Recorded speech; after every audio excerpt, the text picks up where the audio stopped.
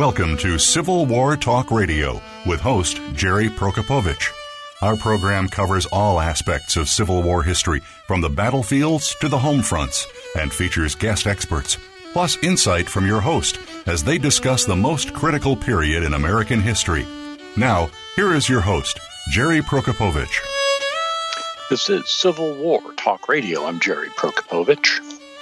As the Civil War has receded into history, now 150 years plus and counting, so have all the events that followed it. The First World War, in which both of my grandfathers fought, used to seem like part of living memory, but now it's past its centennial, and the last doughboys are long gone, just like the last Yanks and rebels. In all that time, few scholars have thought to view the two conflicts comparatively, until now. Kornisorn, Wongsrichanalai, and David J. Sibey have edited Wars, Civil and Great, the American Experience in the Civil War and World War I. We'll talk with them tonight on Civil War Talk Radio. Streaming live, the leader in Internet Talk Radio, VoiceAmerica.com. Voice America programs are now available on your favorite connected device, including Amazon, Alexa, and Google Home.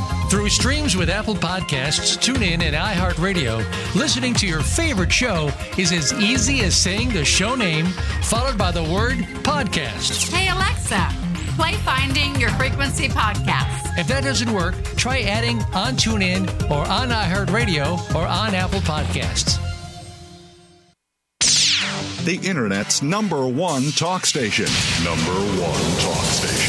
VoiceAmerica.com.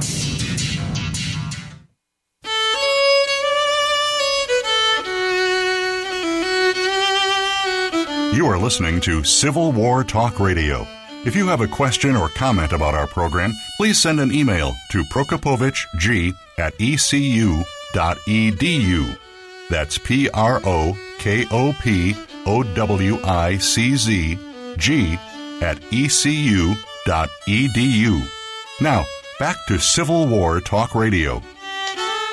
And welcome to Civil War Talk Radio. I'm Jerry Prokopovich, coming to you tonight from the usual location, the third floor of the Brewster Building on the campus of East Carolina University in Greenville, North Carolina, not Greenville, South Carolina. But I'm not speaking for the university. I'm not speaking for ECU, for anybody else, nor are my guests speaking for anyone but themselves, as we always do. Well, I mentioned Greenville, South Carolina, because that's where I spent Thanksgiving. I hope you had a good Thanksgiving, if you celebrate the American version of Thanksgiving. And if you celebrate the Canadian or any other version, I hope you still had multiple Thanksgivings. This year, my wife and I went to Greenville, South Carolina, because that's where our older daughter has started her residency as a new MD and doesn't have a lot of time off. So we had Thanksgiving at her place. Our other daughter came in, and we had a wonderful time. Very much something to give thanks for, and hope you had some good family time as well. I'm also giving thanks for the new headphones that I now have. I asked in the last show if you would consider in making your regular donations to Civil War Talk Radio, to consider donating to the Book and Bourbon and Other Things Fund, which is not a 501c3, which is not tax deductible. I use it for whatever, and helping me get a new set of headphones to replace ones I've been wearing pretty much since we stopped using phone and started using computers here at the show. And I'm happy to acknowledge longtime listener Frank Tartaglia as the person whose gift generously made it possible to purchase these headphones and name them after him. They now have a piece of tape on the top that says Frank. These headphones will forever after be known as Frank, and in honor of his generous contribution. If you want something named after you at Civil War Talk Radio World Headquarters, Go to impedimentsofwar.org, click the donation button, and in the comments with your contribution, you can tell me what your interests, what you'd like to have named for you. There's not a lot of equipment, not a lot of assets here involved with the show that don't belong to the university, although I'm not using it on their time this evening. But I'm sure I could find something. In the past, the fund has been used to purchase many things, books on occasion, bourbon also on occasion. Most of it this past year, a large chunk has gone to Civil War battlefield preservation, something that I'm sure you believe in as I do. The American Battlefield Trust is the big dog in the field, but also you, the listeners, through the Books and Bourbon Fund, have contributed to the Central Virginia Battlefields Trust, where our friend Tim Talbot is active, and the Wise Fork movement to preserve the battlefield here in North Carolina that the State Department of Transportation wants to put a highway overpass in the middle of. The effort is bearing fruit. Some portions of the land that was fought over are now being set aside for preservation. The battle's not over, but the Wise Fork movement is getting somewhere. And that is in contrast to what's happened here on campus to the ECU football team. We last spoke, 2 weeks ago before Thanksgiving, and I was all excited. The Pirates had won a game, but they lost their last game in dismal fashion. They fired the offensive coordinator, can't really afford to fire the coach because of his buyout. The fan base is up in arms, glad the season is over. It has been a disaster start to finish. Still fun to go to the games. And my other team, my alma mater, is going to be in the playoffs. The Wolverines beat Ohio State. With all that's swirling around the program, not going to go into that, but when you beat Ohio State, it makes all things right. And my other team, Aiden S. and his youth hockey team up in Canada, don't know their name, where they play, anything about them, just want them to do well. And because his dad makes him listen to the show when they're driving to away games in the car, so I figured the least I can do is say, go hockey team. I don't know the name of the team, but you can find out the name of who's going to be on the show next week by going to impedimentsofwar.org. And you'll see next week we'll have what was going to be the last show of the fall season on December 6th. John Banks, author of A Civil War Road Trip of a Lifetime, Antietam, Gettysburg, and Beyond. But we've added one more show because the book was just too interesting to pass up. On December 13, last show of the fall season, the author is Howell Raines, and his book is called Silent Cavalry, How Union Soldiers from Alabama Helped Sherman Burn Atlanta and then got written out of history. So we'll talk about that. Tonight, though, we're going to talk about the Civil War and the First World War. These are topics that typically don't get looked at in the same light, and thus it's time someone did that. And the people who've done that are the editors of the book called Wars, Civil and Great, The American Experience in the Civil War and World War I. It is edited by David J. Sibey and Kornisorn, Wongsrichanalai. Gentlemen, unmute your microphones and welcome to the show. Thank you so much, Jerry. Thank you very much. Good to have you both here. Let me first make sure our listeners know who is who. Where to start? Well, first let me start by apologizing for mispronouncing names. And of course, I'm talking to Dr. Sibey when I say that, because for the last couple shows, I was mentioning your book and calling you David Sibley after the tent. And finally, I looked at the cover and realized I'd drastic mistake. So we fixed it on the website. and I fixed it tonight, and hopefully we'll get it right from now on. I wanted to ask you. Oh, go ahead. That's not a problem at all. I live in a world with Sibey jewelry and Sibey Hospital, and so my name is the unusual one in that. So I appreciate the attention to detail. I grew up listening to Detroit Tigers, sponsored by Sibey, Michigan's largest Florsheim shoe dealer. And that just rang a bell when you said that. Absolutely. Kid, if I may call you that, your name probably has been mispronounced, as mine has over the years. Can we go by first names tonight? Call me Jerry. Absolutely. Yes, we're in a special club, Jerry. You know how it is, then. Yes, absolutely. And I hope I did all right in the introduction.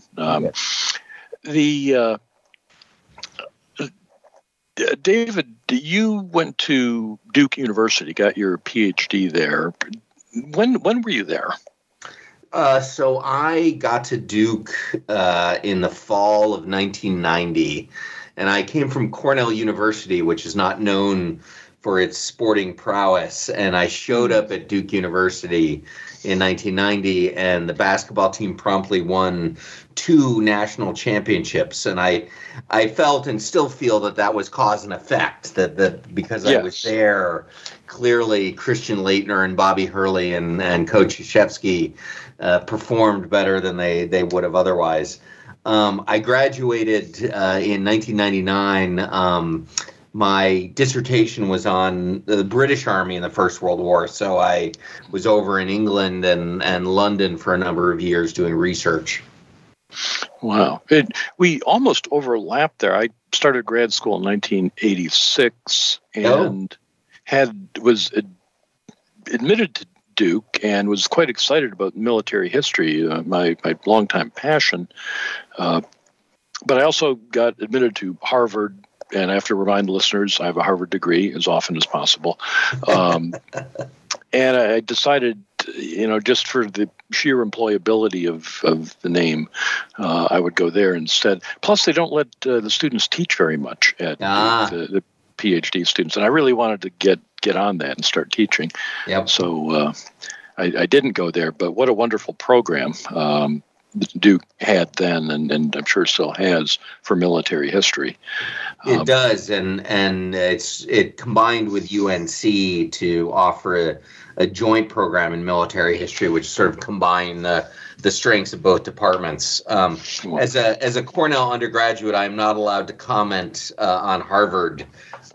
But so we will leave that up in the air. But yes, the other Ivy League school in Massachusetts is an excellent one. Well, we'll leave that there.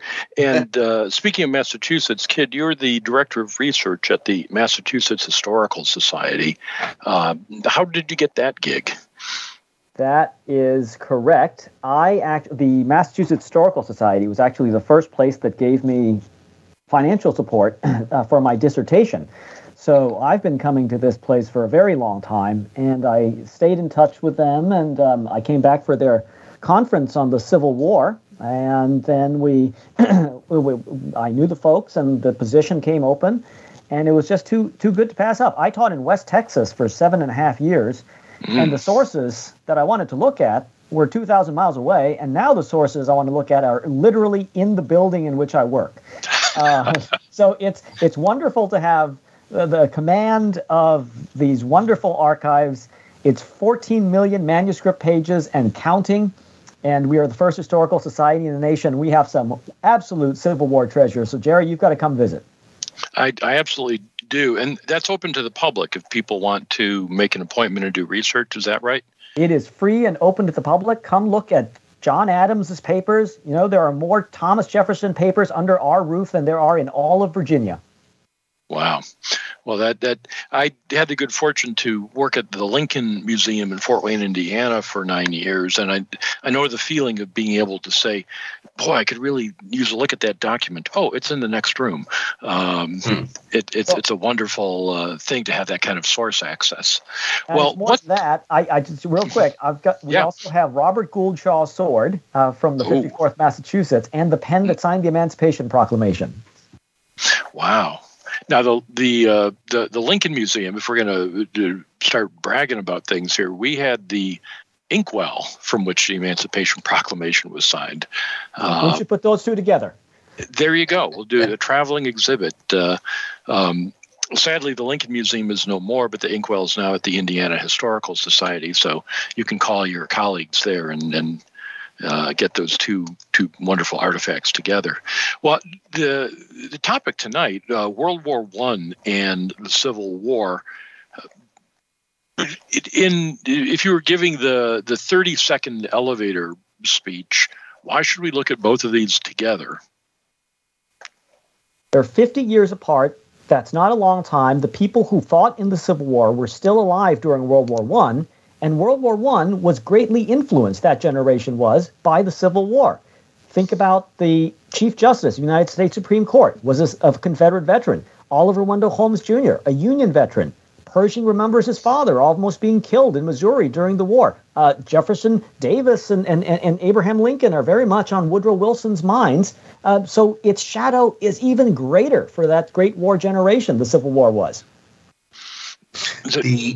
David. Sorry, just to jump in and please affirm everything Kid said.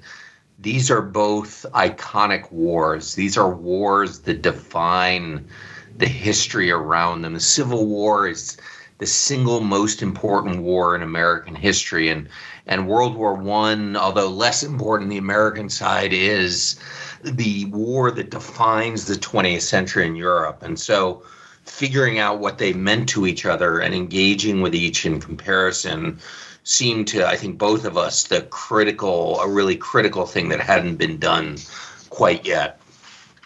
Well, it's done very creatively here. You've got a series of essays. You've each written essays for this book, and then you've got other scholars, some of whom have been on this show, our listeners will be familiar with.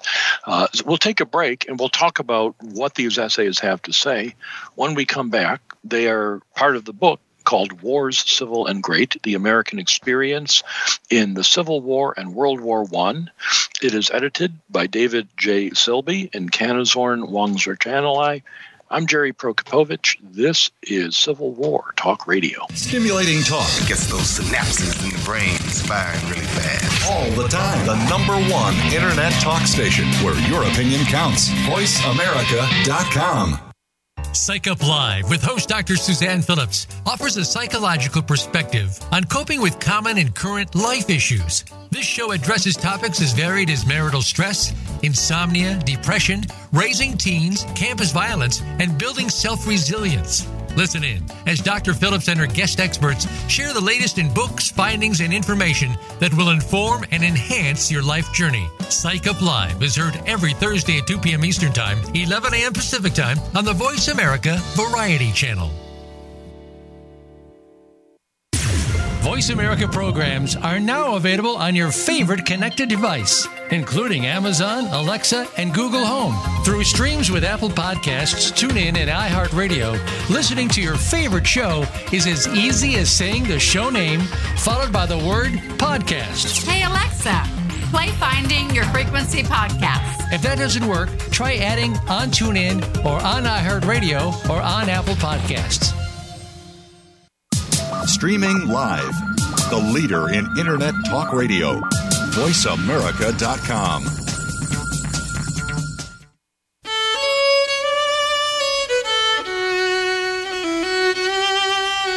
You are listening to Civil War Talk Radio.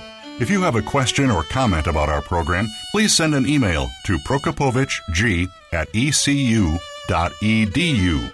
That's PROKOPOWICZG@ecu.edu. Now, back to Civil War Talk Radio. And welcome back to Civil War Talk Radio. I'm Jerry Prokopowicz, talking tonight with David J. Sibey and Kornisorn Wongsrichanalai, editors of Wars, Civil and Great, The American Experience in the Civil War and World War I.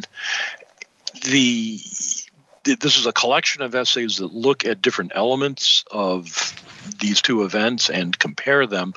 And I guess the easiest way to jump in is start talking about these essays, not necessarily in the order they appear. And Kid, if I could start with, you write in one of two essays that you have in the book about the questions of civil liberties, of dissent, of anti-war sentiment during the Civil War and during the First World War. Listeners, if you're listening to the show, you know something about suspension of habeas corpus during the war. I say the war, I mean the Civil War. You know some of those stories, but what about World War I? What's the takeaway of comparing these two in terms of dissent, loyalty, government action, and so on? Well, Jerry, you're absolutely right that the war, David might disagree with that, but that's just a fact. It struck me after comparing these two periods that one could actually have more freedom of speech during the Civil War in Lincoln's America than during Wilson's America, during Wilson's time.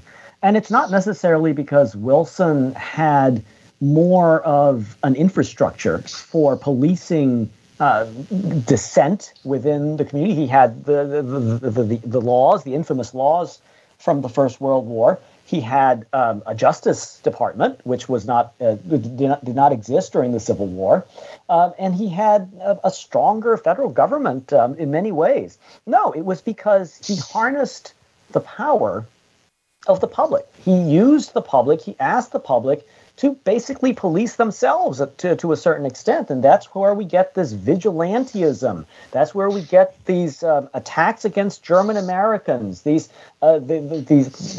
brutal, vicious assaults that take place, all in the name of patriotism. So there's this superheated patriotism that Wilson and his officials tap into. Now, of course, the purposes of the war are rather different. Lincoln has to look to the future and to stitch the nation back together after this conflict. So he has to placate both sides. He has to play it lightly and loose. And he relies on his military officials to really imprison those who are the most vocal and most dangerous of his critics. And after an oath of loyalty, they're let go. Wilson, of course, is fine with demonizing the forces he's fighting against during World War I and sort of lets the worst passions of the American people loose during this conflict. And so, really, weirdly enough, you can say more about the president during the Civil War than during World War I, supposedly in a war for democracy. That's right. If you look at the Espionage and Sedition Acts, 1917, 1918, the United States government essentially makes it a crime to criticize the president or the armed forces, and the kind of rhetoric one sees on social media today would certainly violate that law. But even much of the rhetoric from the Civil War era would have violated that law. But Lincoln doesn't arrest everybody who says a bad thing about him. That's correct. Yes. And I mean, your listeners know full well the horrible, horrible things that people used to write about Lincoln, say about Lincoln. But that's, again, he doesn't necessarily have the capacity to arrest everyone, but he also has to tread very lightly, given that it's a divided country and it's a divided party to a certain extent as well during that time period. So they're playing with different hands for sure. But I would say that there's much more there are more civil liberties in Lincoln's America. That's a point that one of your authors, Brian Dirk, makes in his essay about comparing Lincoln and Wilson. He points out that Wilson has tools at his disposal that Lincoln didn't have to affect public opinion. That right. there were what kind of how does that play into this? Well, there's much more of access to the press by the time Wilson is president. He has the Creel Committee, and he has the propaganda wing that can help sell the war and make the case as to why people should watch out for seditious activity and whatnot. So that infrastructure, that bureaucracy is simply non-existent in Lincoln's time. The man was running the country or the executive mansion with 2 assistants. That's just not there. He has to write a letter. Horace Greeley has to publish it, and that's how people are going to see what Lincoln has to say. But Wilson certainly has a more direct line to the American people. And your point about vigilantism is interesting, that it's not the strong arm of the federal government that tries to crush dissent under Wilson, but that, as you say, he encourages the public to find out what your neighbor's thinking, and if it's bad, report it, get him in trouble. Similarly, Wilson learns from Lincoln about the draft, the Civil War draft in the North. Does produce soldiers for the Army, but it also leads to things like the riot in New York City in 1863. And Wilson gets around that by localizing the draft, having it enforced. So just as your neighbors are informing on you and making sure you've got the right patriotism, they're also the ones who are actually your local draft board. That's right. And he's also doing away with exemptions. You can't buy a substitute, for example. So, Wilson is a student of history. He's a professor before the war. He's written about American history. And what we were trying to get at with this volume was this is an opportunity to do a case study. We always say you have to learn from history. Okay, well, what did the World War I generation learn from the Civil War? What was their experience? And here's a great example of how Wilson is learning from his predecessor in how to mobilize a nation and how not to turn the nation against you in the middle of a major conflict. Now, obviously, when people talk about learning from history, many people leap to the idea of war tactics, of strategies, not repeating the same military mistakes. David, you write comparatively about military leaders from the 2 wars, Grant from the Civil War and John J. Pershing, the American the leader of the American Expeditionary Force in France in World War I. But you also write about Douglas Haig, the British general. Why is Haig in the mix with Grant and Pershing? So I cheated, I'm afraid. I undercut the avowed purpose of the volume, but it was, I think, in a good cause. One of the things that I had noticed, and I'm sure your listeners would recognize this, is that you don't ever see a photo or painting of Ulysses S. Grant smiling. You don't see a picture of him cheerful and happy. And yet we know from his biographies, we know from his autobiography that he was a fairly cheerful person outside of the Civil War era. He brought his family with him. He had lots of parties and entertainment. And so I was sort of fascinated by that lack. And one of the things I realized was the way in which Grant becomes identified with the war itself. The Civil War is a war beyond all imagining. For us today, you know, we sort of think about the 600 to 700,000 casualties, fatalities in the Civil War. That's in a population of 29 million people in the United States. That would be the equivalent today of about 30 million people dying 30 million Americans dying out of a population of 330. That's just beyond our imagining. And so when you're dealing with that kind of war, and you're dealing with someone who was the great general of that war, the only way you can't be cheerful about it. And so what I started to think was that Grant is seen not as an individual and as a human being, but as an avatar of this civil war that is beyond all comprehension. And when I wanted to think about who to compare him to in World War I, Pershing was the obvious choice, but Pershing was never the commander of the main army fighting the main enemy in the main theater. He was always a subsidiary army to Foch, General Marshal Foch, the French general, to Douglas Haig, the British general. And so, as I said a minute ago, I cheated and I brought in Haig as a comparator, who in 1918 was the commander of the largest army on the Western Front, fighting the largest German army. And the fascinating thing is they're remembered and represented in very similar ways. You don't see a picture of Haig smiling. Mm-hmm.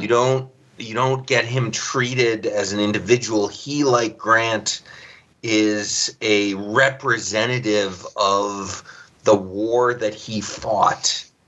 And you cannot look at them independently of those wars, or history does not look at them independently of those wars, because those wars are so overwhelming that they just blot out any individuality that those generals have. So, it is bringing a British general in is not in line with the avowed purpose of the book, but I think it serves that larger purpose of understanding the two conflicts in a way that illustrates for both of them the way they live as cultural memory for the Americans and for the Europeans.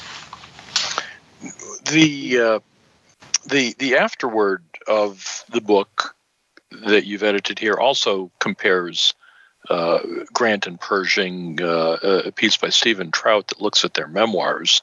Yep. And he has a lot to say there. But let me hold off on that. Maybe we'll get back to that as time permits.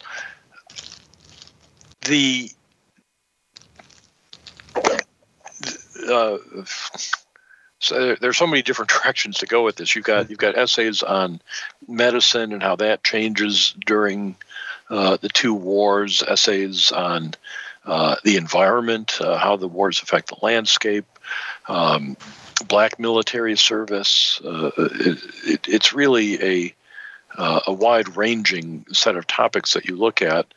So let me ask this question, the kind of thing that no one probably can easily answer. What are your favorite essays, each of you, in this book, other than your own? Thank you for that latter disclaimer. Right, you can't name each other's, because if you don't, then there'd be bad feeling. Among the authors that you gathered, which essays really struck you? So, sorry, kid, I'm going to jump in. I'm gonna cheat again a little bit. My two favorites are the ones on the environment and on trauma, and because I think they reflect not just the comparison between the Civil War and World War I, but they also reflect a sort of shift and growth in military history, which is that military history for a long time, fairly or not, has been pigeonholed as being about battlefields and tactics and strategies. And that's been true enough that seeing scholars starting to break out and look at the way in which the Civil War trauma, the Civil War combat affected veterans in ways that we would find very familiar today with what we would call PTSD or combat shock. And then, and maybe even more excitingly, the way in which we can think about the trenches at Petersburg, the trenches on the Western Front, as their own environment with environmental impacts and sort of consequences. It's just very exciting for me as what some people have politely described as being a senior scholar.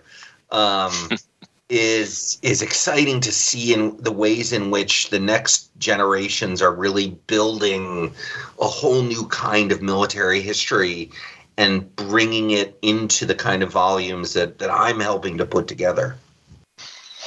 Kid, what about you? I agree with David that the ones on medicine, particularly the one on trauma by Kathleen Thompson, I think those are really well done.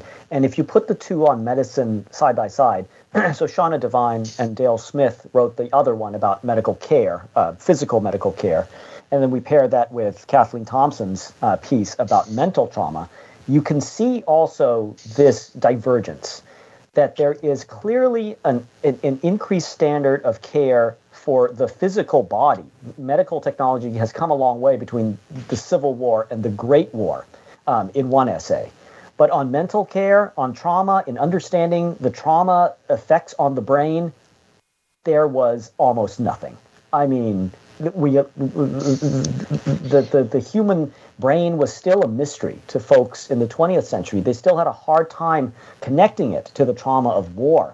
And of course, it's not until much later in the 20th century, near the end of the 20th century, when PTSD is actually diagnosed during Vietnam.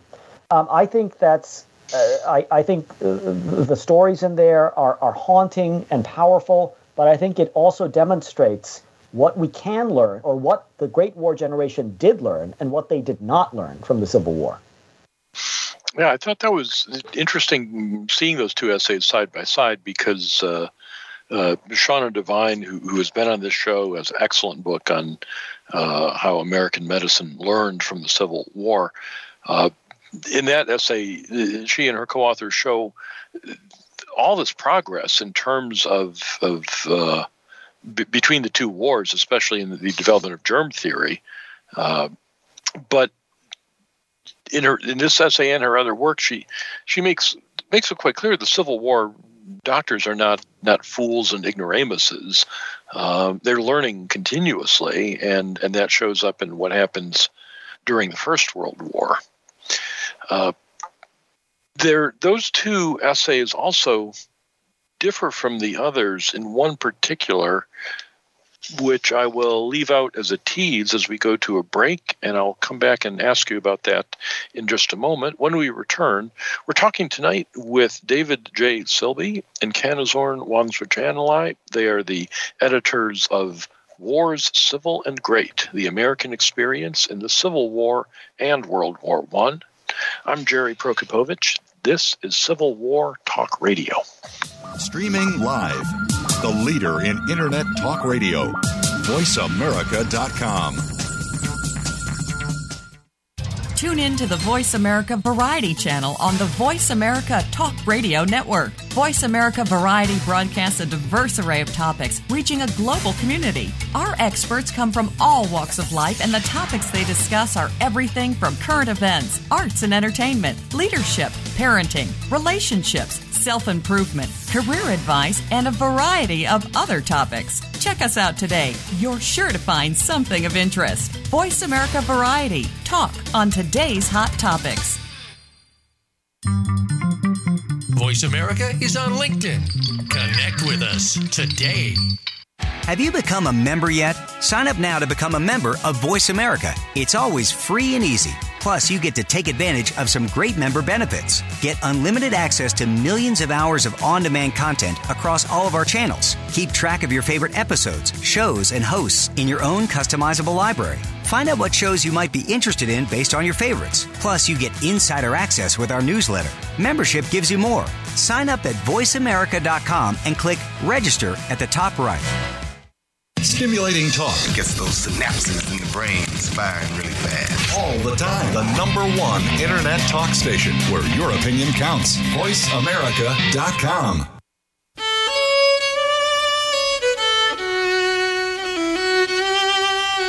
You are listening to Civil War Talk Radio. If you have a question or comment about our program, please send an email to prokopovichg@ecu.edu.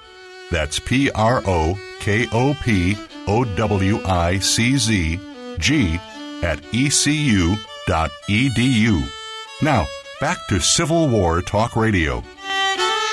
And welcome back to Civil War Talk Radio. I'm Jerry Prokopovich, talking tonight with David J. Sibey and Kornisorn Wongsrichanalai, authors, or editors, I should say, and authors of the essay collection Wars, Civil and Great, The American Experience in the Civil War and World War I. So, the medical essays, the one on brain trauma, PTSD, and the one on more on surgery and physical medicine, do show progress. But as I read the other essays, it struck me in the discussion of civil liberties, as you pointed out, Kid, there was really more freedom in the North under Lincoln than there was in the United States under Wilson in terms of being able to express opinions about the war. Deborah Sheffer's essay on Black military service points out what great strides were made after the Civil War, in part because of Black military participation. That certainly contributes to the 14th and 15th Amendments being added, whereas World War I is followed by the Red Summer of 1919 and anti-Black racist violence. The essay on the environment that we were just talking about, comparing the trenches at Petersburg and the Western Front, the author there, Brian Allen Drake, more or less says there's really not that much comparison to be made. The trenches in Europe were way worse, if only because environmentally they were below sea level. They were always full of water, and it was a horrible way to live. So we've got worse Black experience, worse trench experience, worse civil liberty experience. Kid, your essay on veterans and benefits after the war suggests that Civil War veterans were treated better than World War I veterans by the government. And even the piece I really, really enjoyed, along with yours, the comparison of Grant's memoirs and Pershing's memoirs. There's no question that Grant's memoirs are much better as literature than Pershing memoirs. So, conclusion, gentlemen, is that the Civil War, that instead of progress, things got worse. World War I was worse in all these particulars. Was that an intentional theme?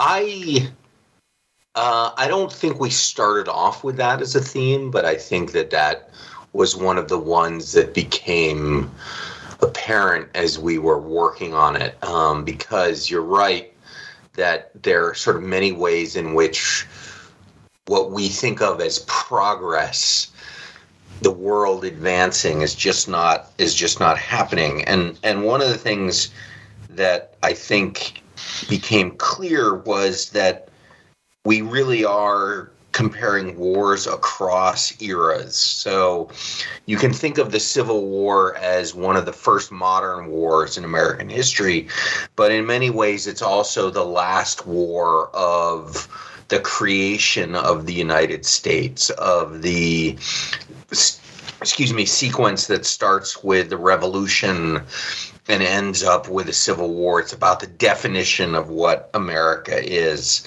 And after that, what we're seeing is the sort of rise of this kind of mass industrialized total war that the Civil War shows some aspects of, but that World War I and then World War II are really the primary representatives of. These are wars of global scope, of global catastrophe, in a way that the Civil War was not.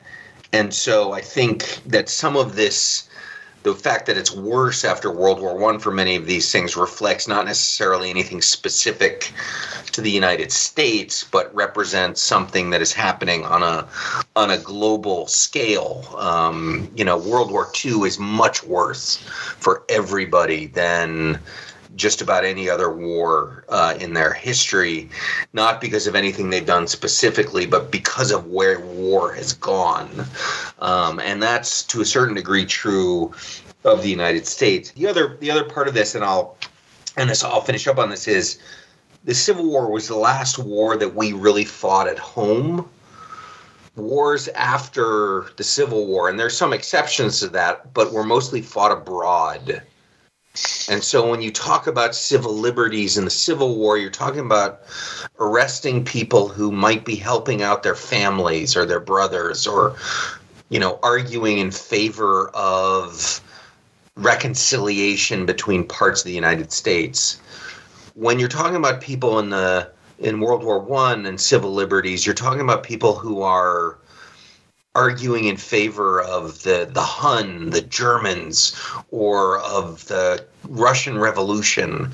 And so there's a very different perspective in terms of who we're fighting and what that fighting is about between the Civil War and World War I, and it really reflects itself in how things go in World War I. So now let me push back on that a little bit, that the idea that the 20th century wars are worse just because of the way war has gone is certainly a strong argument. But in the Kid, in your essay on the veterans of the war, you point out that Wilson made a conscious effort once again to learn from the Civil War and not to repeat what he perceived as a mistake of the Civil War. And the result really is not good. What was he trying to learn, and what did he get wrong? Well, so I think that, to go to the broader question as well, I think what was surprising was, or what was an unintentional larger lesson for me at least, was that everyone says you're supposed to learn from history. Well, what if you learn the wrong lessons from history? Which we seem to do a lot. And this issue of the veterans is a prime example.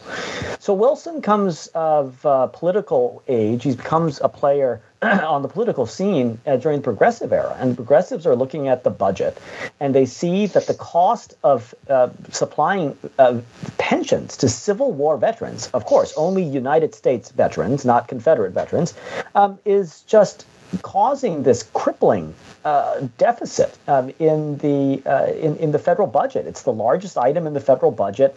It grows every single year. They see this as enormously wasteful. They do not see the veterans as contributing anything else to society. And it's, by the way, it's not just Wilson. It is the doughboy generation, those who went over to Europe. That generation internalized this too.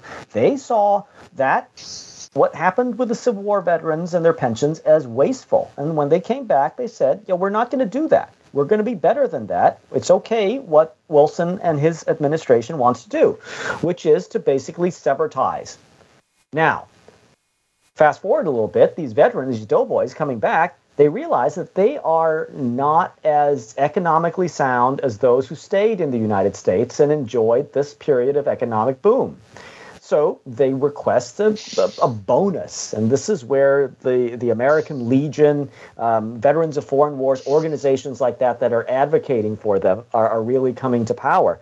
And, well, I think we know the story of early 20th century, that the Congress votes to give them a bonus to be payable in 1945. When the Great Depression hits, they say we'd like the funds early. 1932, they march on Washington, D.C. There's the bonus army that Herbert Hoover disperses and just ruins his reputation. And that's a lesson that Franklin Roosevelt learns. So come World War II, he's all in on the GI Bill. We're not going to go back and have that same experience as we had with the veterans of World War I, who in turn were trying to learn the lessons from the Civil War. So that's what happens when you learn the wrong lessons from history. You go back to the drawing board. I mean, it's interesting you make the point, therefore, that really the GI Bill has its roots not in World War I, but in the Civil War, when the country did show a certain amount of generosity to those who fought to save the country. And when Wilson didn't want to do that, that didn't work nearly as well. Well, I found this just a fascinating book in a lot of ways because of the way, as pointed out in the introduction, that World War I really has fallen off the historical radar for so many Americans. When I was growing up, my father started his teaching career at Foch Junior High in Detroit, which had opened in 1924 and was named, of course, for the Generalissimo, and which I just discovered today. The building's about to be torn down. It's a beautiful old school. My mother taught her entire high school teaching career in Detroit at Pershing High School, where the football team is still called the Doughboys. That opened in 1930. So in their generation, there are things named for Foch and Pershing. I would guess there isn't 1 in 100 students at schools like that who would have any idea who those people are today. Yeah, Jerry, can I jump in for a second? Please, yeah. I think we have about 2 minutes, so you got okay. I'll each get one. Absolutely. I just wanted to reinforce exactly what you're saying. And the example I use is there are 3 generals in American history who have the equivalent of 6-star ranks. There's lots who have 5-star, lots who have 4 stars. There are 3 who have 6 stars. And every time I talk to an audience, I ask who the 3 people are. And 2 of the 3 are immediately identifiable. It's George Washington and Ulysses S. Grant. Mm-hmm. And nobody gets the 3rd, who is John J. Pershing. Because World War I and Pershing have disappeared off our radar. And so no one remembers what those school names mean, what the mascot names mean, or who was, along with Grant and Washington, the highest ranking general in American military history. Well, kid, last word for you. I don't know how to beat David's line there, but yes, absolutely. I think that what inspired this talk was, or this book rather, was taking a look at these 2 anniversaries. We did when I was a professor in Texas. We did 4 years of marking the 150th anniversary of the Civil War, which was immediately followed by the centennial of World War I. And I think that in thinking about how we look at American history, where the breaking points are, what conflicts, what time periods we read alongside each other, if we need to rethink, we need to think about generations and how they experience time and what we can learn about the scope of history, the lessons of history, if we think about how it is lived in different time periods. So instead of seeing the First World War as a product of the 20th century and connect that with World War II, what do we learn from connecting it with the Civil War and seeing it as the last major conflict of the 19th century? It gives us a different perspective, I think, on both the 19th and the 20th centuries. So don't get comfortable in your historical narratives. Shake it up. And listeners, you can do that by reading Wars, Civil and Great, The American Experience in the Civil War and World War I. It's edited by David J. Sibey and Kornisorn Wongsrichanalai. They've been our guests tonight on Civil War Talk Radio. Guys, thank you so much for this book and for coming on the show tonight. Thank you. Thank you, Jerry. And listeners, as always, thank you for listening to Civil War Talk Radio.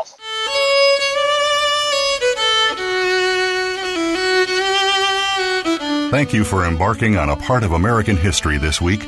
Civil War Talk Radio with Jerry Prokopovich can be heard live every Wednesday at 4 p.m. Pacific Time, 7 p.m. Eastern Time on the Voice America Variety Channel.